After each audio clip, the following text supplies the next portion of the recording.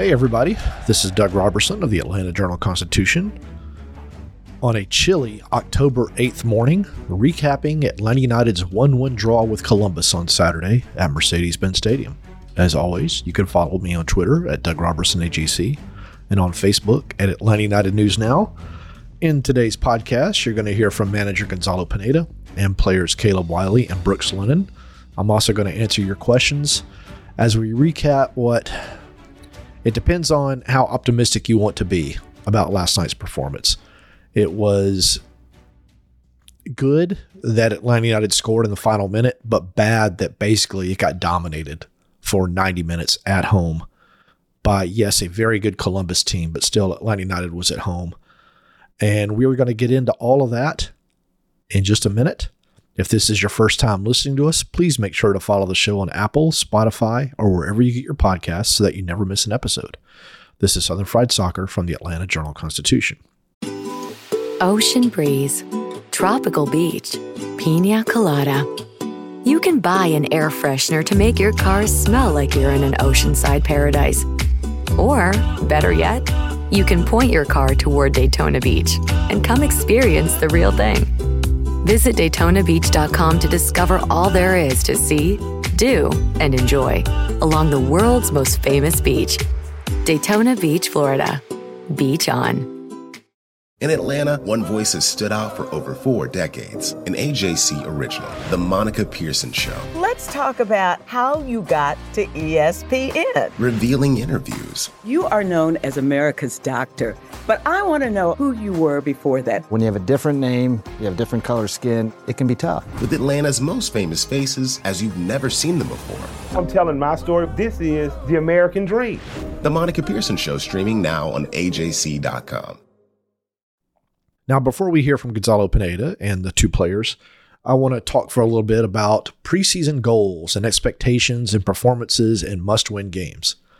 Before the season, the team's goal, according to President Garth Lagerwey, Vice President Carlos Bocanegra, and manager Gonzalo Pineda, was to finish among the top 4 in the Eastern Conference. Why top 4? Because it comes with home field advantage in the first round of the playoffs, best of 3. Atlanta United, as most teams are, much better at home than on the road. So Atlanta United, messed around a little bit this year, had some good games, had some bad games, but still a path opened after last week's results that if Atlanta United were to win its last 3 games, it could finish top 4. The problem, the opponents were Philadelphia, Columbus, and Cincinnati, 3 of the best teams in the Eastern Conference. But still, Pineda was pleased that, hey, the team has got 3 games. It controls its fate. It's going to face 3 really good teams. This is good preparation for the playoffs, et cetera, et cetera. Then against Philadelphia, it gives up 3 goals in 9 minutes in the first half. Once again, it fights back, but you're facing a team that's 3 goals up. Their focus isn't entirely going to be there. They were a tired team. It was, again, a respectable rally by Atlanta United, but to be down 3-0 in the first place does not bode well for the playoffs. Then you're at home against Columbus. Atlanta United was 10-3-3 at home before this game.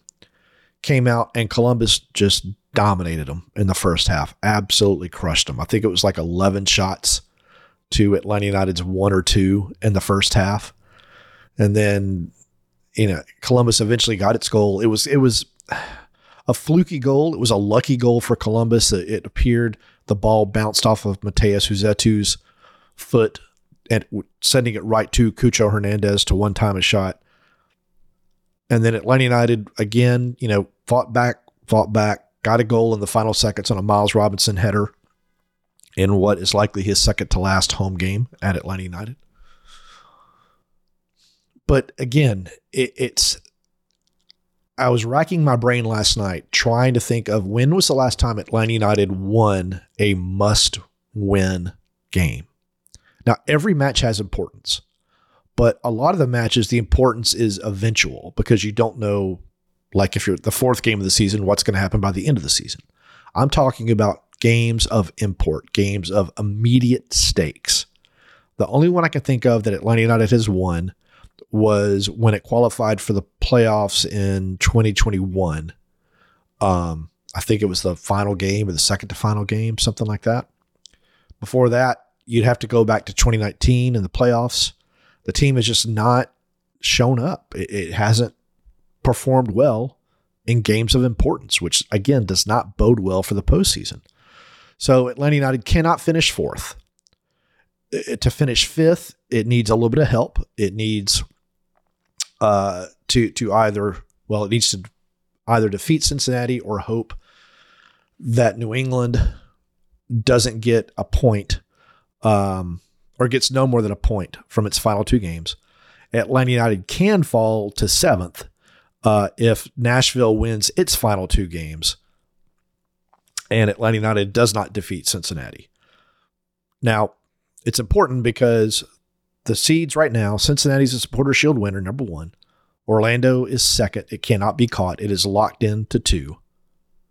Philadelphia is third with 55. Columbus is fourth with 54. Now, if New England wins its last two games, it can pass both those teams and go up into third. So Atlanta will likely face Orlando, Philadelphia, or Columbus. It may face New England, but I'm not going to put them in the mix just yet. But Atlanta does not have a good record against any of those teams this year. It's concerning if you're an Atlanta United fan, I would think. Now, let's hear from Gonzalo Pineda talking about the fact that the team cannot finish fourth. Well, yeah, we couldn't. And I think we tried. We certainly tried. We certainly fought for that spot. Today, Columbus, I think, was better than us in many ways. And I felt that tactically we could have done a little bit better both on and off the ball. But what I take from today's performance and kind of summarize the season is kind of the fight of the team was always present. Always many games where we were fighting till the end. Sometimes when we were not playing probably at our best, we're fighting till the end. And that's a signature for me of a championship team. Those are champion behaviors of never quitting, always fighting till the end, even though at times we know the opponent can be better than us. We are humbled to know that at times we cannot be the best team in the league. And we try certainly to be and to play it as the best, but today wasn't the case. Columbus, they have a very good team, a very good coach, and but we fought and we earned 1 point. That's very valuable to me. Now, after going on several epic rants about and rightful rants about the officiating and the loss to Philadelphia, this time Pineda was a little more introspective about the draw with Columbus. Well, I take it on me. This time I take it on me. I think players did everything we asked for. Everything. It's just a tactical switch that Columbus did that we couldn't fix until the first half. And after that, it was more of an open game in the second half, I would say. And we knew that this was an opponent that was very similar to us, always wanting the ball, always disrupting. And when they break through the middle, they change the pace, very similar to what we do when we find Thiago or Brooks in the pockets or Tristan, and then we change the pace and we attack with some danger. They are the same, it's just today they were better. Basically, for the switch that they did, their wing back on the left was coming inside. That was causing us a lot of issues because then Rossetto had no man to mark. We're trying to put a lot of pressure on them. Thiago was on Nagby, and then Rossetto didn't have anyone because Tristan was on Morris or vice versa. Thiago and Tristan were highlighted to press Aiden and Morris and Nagby, but then the left wing back was inside. So that caused us a lot of issues tactically. And in the first half, we couldn't fix it. And then in the second half, we tried and we tried something different, just putting more pressure with the 4-4-2. Unfortunately, the concussion with Jamal Jarre, kind of we changed a little bit there. But again, tactically, yes, we as coaches, we can do better. It was something that they didn't do before. Of course, they did it because they didn't put Yeboah. And normally Yeboah is the one that is higher on the field. So, but I take it on me. The players did everything I asked for, a lot of effort, and I take that positive point from today. And here's Pineda talking about how the schedule will help the team in the playoffs. But that's exactly the point of all of this is, guys, we faced in that moment the fourth place in the league, Philadelphia, who was the runner-up in the last season. They went very, very long way in the CCL. So they're a very good team, and we were right there. I think for, I would say, 80 plus minutes, we were the better team against them, playing in their house, and just a little lapsus in the last 6 minutes of the first half. But I take that we are able to compete against the best today, even though I think Columbus was better than us in many things. I think we also create a few chances that were, encouraging, and we can play against match the intensity and the football of the best teams in the league. And now it will be the same against Cincinnati, who, if you remember last time, it was almost 70 minutes, 70 something, where we were winning against them. And I think we were better. And then they start to get some momentum and they scored 2 goals. But I would say that we can use this to really, really compete against the best teams in the league. And then when we are in playoffs, probably we'll learn something about these couple games. Philadelphia not shutting down, being alert in the restart, the set pieces. The first goal we conceded against Philly, we were not ready. So we need to learn from there. It's another lesson in playoffs to be alert in everything. Today, tactically, how we can solve things, not just from the coaches, but the players as well on the field, how they can find the solution in certain tactical issues. And then playing away in a very tough place like Cincinnati can be another good lesson for us, and I would take it, and we'll try to prepare the team the best for the playoffs. And then I was curious, after Saba Lopchenitse and Sean De Silva really were very effective with, I think it's 6 goals and 5 assists, something like that. That's off the top of my head. And their first few matches, the past 2 games, they don't have a goal, they don't have an assist. Saba hasn't taken a shot or created a chance. Silva has taken 2 shots and created 2 chances. So they aren't as effective. And I was curious, do the opponents have more tape? Or is it just what happens? And here's Pineda's response. Sometimes this happens. I would say that they were doing everything I asked for. So Saba, I think, was very incisive at times. I wanted him a bit more out wide, and he was coming too far inside at times in the first half. But even there, I think he created a few half chances, and yeah, for sure he didn't have that final touch that was happening before. But it happens. He's a fantastic player. He's going to be an amazing player for us. We already saw that. And I think at times, he needs to get better, get to know better his teammates around him. And once that happens, he's going to be very good. Caught up with Caleb Wiley. The locker room didn't have a lot of people left in it last night when we got there. There were some changes to the post-game routines because the players wanted to do a lap for the home fans that showed up in the final regular season match. And so things got a little squirrely. But anyway, here's Caleb Wiley talking about the mood of the team. I mean, yeah, you just said, those were our goals, but at the end of the day, if you don't achieve your goals, you just got to, bounce back and, start from where you're at. I mean, I think I'm really happy with the group and where we're at right now. Okay. I like where we're at. The momentum is, we're flying. And so the belief that I have in this team and the coaching staff is huge. So I think, going into playoffs, it's going to be a special moment for this team. And I was curious, because Pineda said that the players did exactly what they were told to do, if there was some frustration in the first half. Yeah, credit to Columbus. They were a good side. They're a good side. They probably played the better, soccer tonight. And so, like you said, it was frustrating because they had probably more of the ball, they created more chances.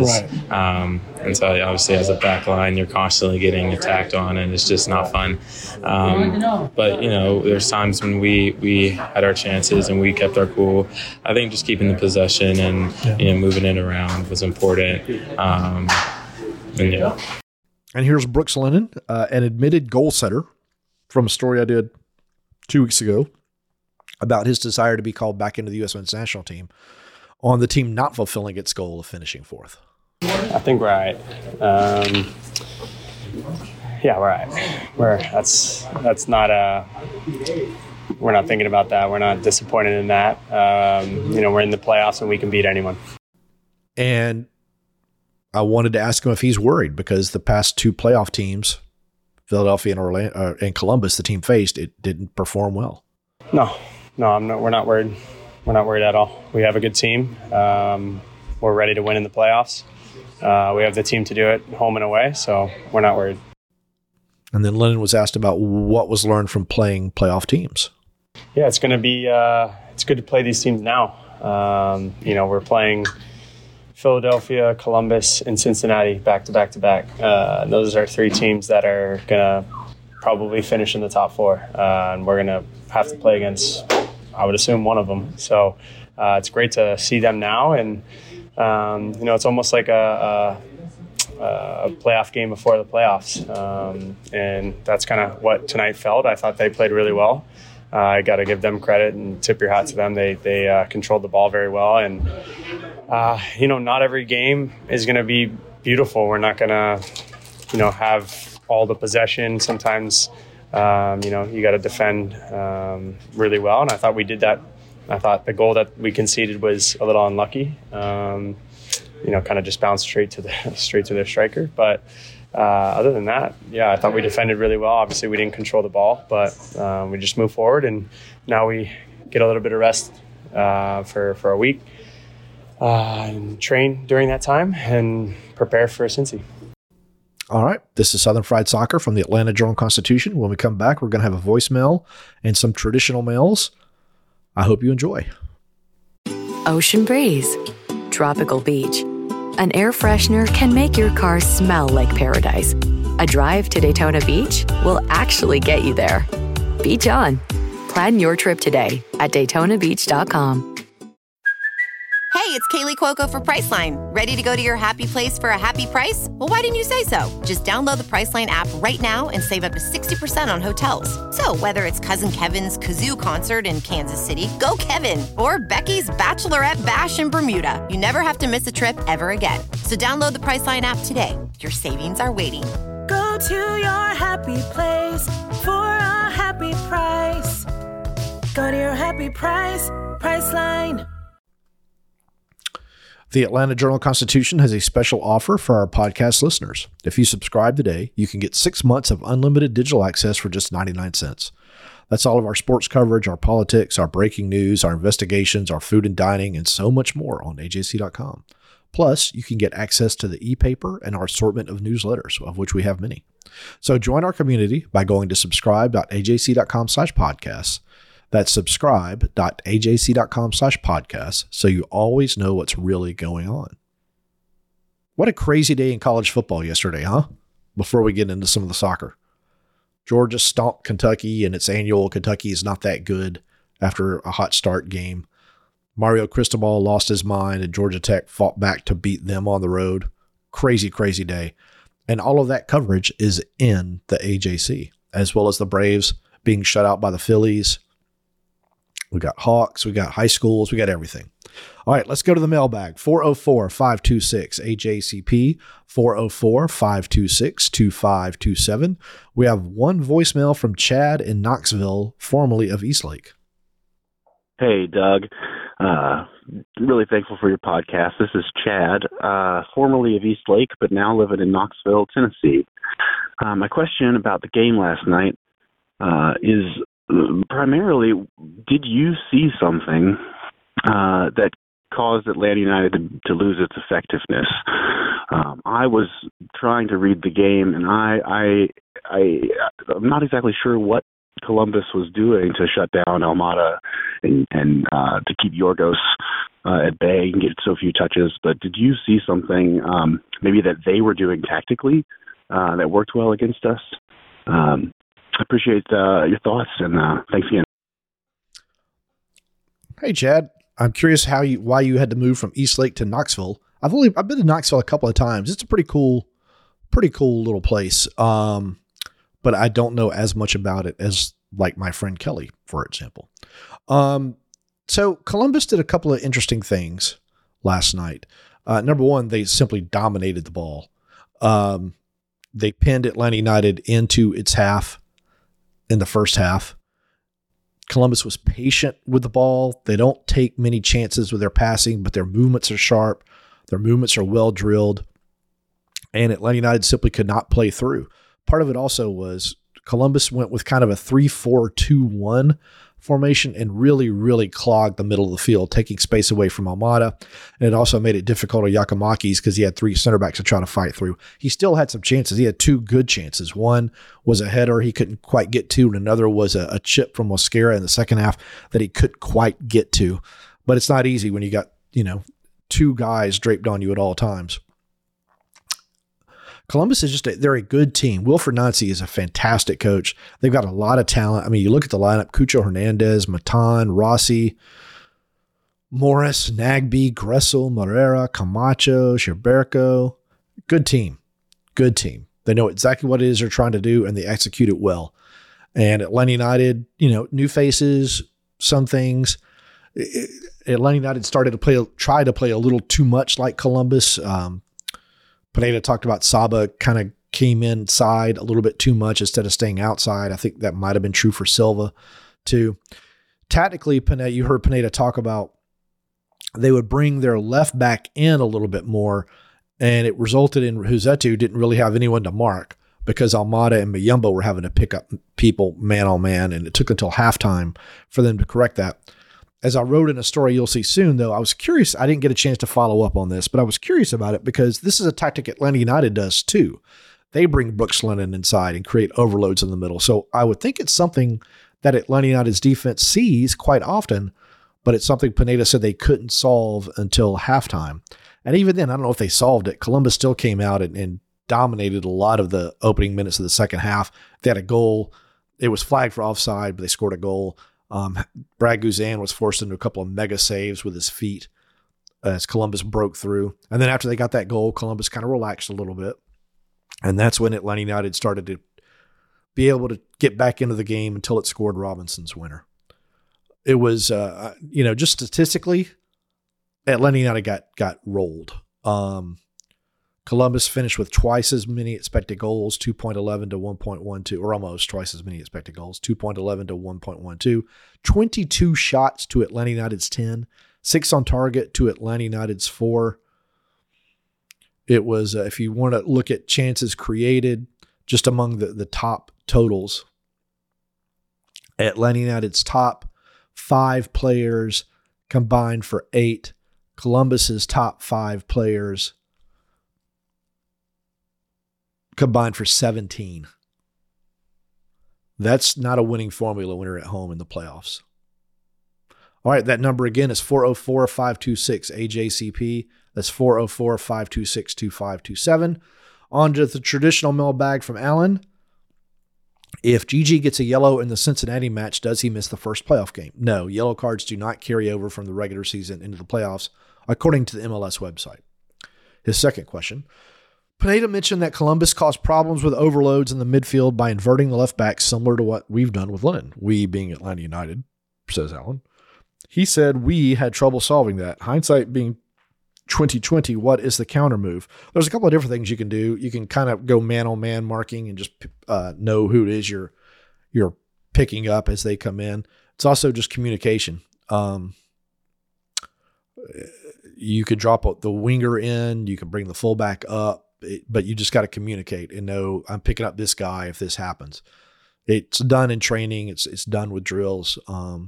Again, it's a little curious why. And this has happened a couple of times this year. A team brings out a tactical tweak and Atlanta United cannot adjust until halftime. I don't know if it's just a lack of an on-field, not Guzan, a like outfield player that can talk the guys through it and get it fixed, like on a short injury break or something like that. On to Luke, who says, Mr. Doug, do you think it may be best to start Mosquera and have Saba as a super sub, given that those were our best games? Keep up the good work. I think it's worth discussing. Saba has not been effective in his past 2 games as a starter. No shots, no chances created. Maybe that's an option. It's certainly one that should be discussed, Luke. Good question. William says the Gulch seems to be the new name for the supporter section. Not bad. Yeah, that works. I don't know if it inspires me, but I'm not the target audience for that. But I like the idea since the Gulch is, I think, going away, right? It's being developed by Todd Reeser's brother or family member or something like that. Nick says, Doug, I hope you enjoyed your coffee as it starts to get colder out. I did. I've had my 2 cups, and then I'm going to go have lunch with my son, and then I'm going to go watch a comedy show with my girlfriend tonight. So I'm excited about that. My question, says Nick, is what was wrong with the attack last night? I love my last-minute equalizer winner as much as the next guy, but as great as that is, I feel like we should have created more. I can understand that. You're playing at home. The team is traditionally, or has been since the Leagues Cup break, dominant at home, with the exception of the loss to Cincinnati, in which it gave up 2 goals in 5 minutes. Again, a worrisome trend. But Columbus was just better. The coaching staff, Pineda said, they didn't get it right. Columbus was better. And on to our questions of the week. Adam says, who'd have thunk when the 2 highest scoring teams in Major League Soccer meet up, it would end up just 1-0 or 1-1? Me. We were having dinner before the match and talking with one of the front office people for Atlanta United, and he was asking us, what do we think is going to happen? And 2 guys said, I think it's going to be high scoring. So I said, okay, I'm going to go the opposite way. And I think it'll be low scoring because it's MLS. Anyway, Adam continues, I'm glad to again see the fight back from the boys, but it's also obvious that they're still not a complete team. It is time to stop fretting about playoff position and accept they'll just need to pull off road upsets if they're to advance. Well, that's a much easier typed than done. But I understand your point. Pineda trotted out the now usual lineup. I get it that this is arguably Atlanta's best 11, but couldn't help but wonder if it also means the Stripes are too predictable in strategy, that they lack the ability to change their approach for certain opponents and perform with a true plan B. You've heard, if you're a follower of the podcast, you've heard me talk about this many, many, many times. If I were a manager, I would drill 2 formations so that I can change those formations mid-game, even, mid-break, whenever is possible, to adapt to whatever situation I'm facing. Work on them and work on them and work on them until the players are very comfortable with making those switches. And yes, at times it does not look like Atlanta United has a plan B, whether at home or on the road. And it's just, I'm not saying that that's right or wrong. That's a coach's preference, and it works for a lot of teams just to have a plan A and not really have a plan B. But I'm going to be curious because Atlanta United doesn't play again for 2 weeks. And then I think it has another week before the playoffs start. If Pineda starts to go back and drill a 3 center back lineup so that if they're getting overrun, they can switch to like a 3-4-2-1 or something like that. Try to clog the middle, just try to get to a halftime or something, have some more talks, and then be able to go from there. And, in a pinch, you can drill Caleb, you can drill Brooks, you can't put Mayumba or Rossetto as another center back, but you can come up with some sort of solution. Because it's necessary. And I've talked about this. It's what Tata did with Atlanta United before the 2018 playoffs. He dropped Tito Villalba, moved Julian Gressel inside, and it worked for Atlanta United. They became a kind of bunker and counter team. But they have Miguel Almiron, who could outrun everybody. Atlanta United has a couple of guys like that now. They can outrun everybody if they want to bunker and counter. But, statistically, Atlanta United has not had success against the teams it's likely going to face in the playoffs. I think it's 1 win against the top 5 teams this year. Cincinnati, Orlando, Philadelphia, Columbus, New England. The only one they've beaten is Philadelphia, and that was at home. The rest have been draws or losses with one match remaining against Cincinnati. That does not bode well for advancing in the playoffs. He continues, Saba, seemingly for such little service last night, my friends and I were wondering if he was being punished or ignored for spite. No, nobody does that. Atlanta's inability to switch the field and play down the right side was stupefying to us. That's a good word, stupefying. And Saba looked like he felt the same as he was subbed off. Were we just seeing things? I think Columbus just made it hard. Their press made it hard. They weren't going to give Atlanta players time to get their head up and look for somebody on the other side of the field. But of course, that's the point.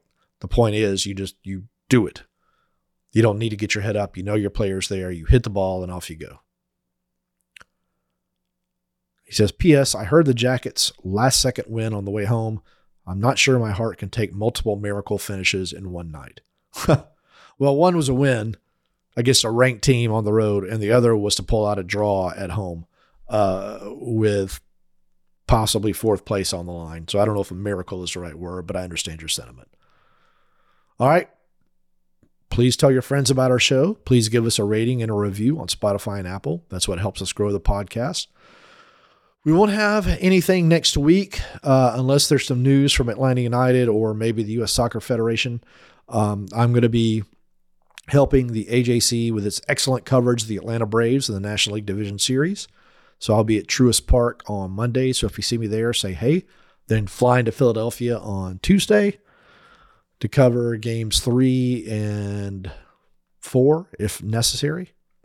And the Braves better hope it's necessary. And then coming back next week with either NLCS coverage and or Atlanta United coverage. I'll be bouncing between the two if that's what happens. As always, hug your loved ones, communicate with your loved ones. Thanks for listening to Southern Fried Soccer from the Atlanta Journal-Constitution.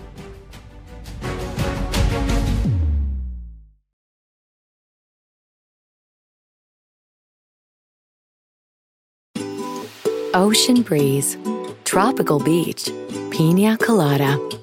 You can buy an air freshener to make your car smell like you're in an oceanside paradise. Or, better yet, you can point your car toward Daytona Beach and come experience the real thing. Visit DaytonaBeach.com to discover all there is to see, do, and enjoy along the world's most famous beach, Daytona Beach, Florida. Beach on.